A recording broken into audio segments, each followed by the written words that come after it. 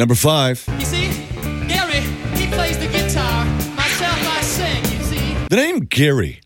Like, was that a thing? People naming their kids Gary for a long time back in the day? I don't know when it became popular. Actually, we do know. And it's because of Gary Cooper, okay? Famous actor. He was in High Noon and many, many other films. His real name was Frank Cooper, but he adopted that first name, Gary, after the city of Gary, Indiana, because it seemed like a tough place, and he wanted to be tough. Number 4, people, human beings, are the only animals. Yeah. Is that what a person is? I didn't know what it was. Thanks for clarifying. You're a bona fide schmuck. They are the only animals that have chins. I think my dog has a chin. No, they have a snout. It's a little chin on the bottom. It sticks out? Well, your dog may be a little odd. I'm just saying.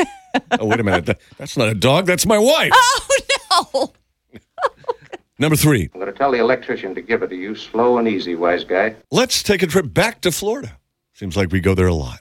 Anyone can execute a criminal on death row. You apply and get paid $150 if they pick you to do it. Number 2. Sweetie, it's broccoli. It's good for you. Broccoli is man-made.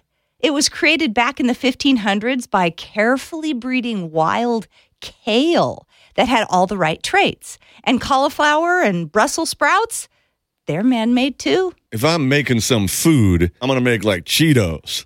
Yeah, I'm not going to make cauliflower. Number 1. If somebody asked me what the most checked out book ever in the history of the New York Public Library, since they opened in 1895 was, I might pick something like Catcher in the Rye. It's actually The Snowy Day by Ezra Jack Keats. Oh, I remember that one. The children's book. Exactly. You ever read this book? I always loved this book. I read that book too.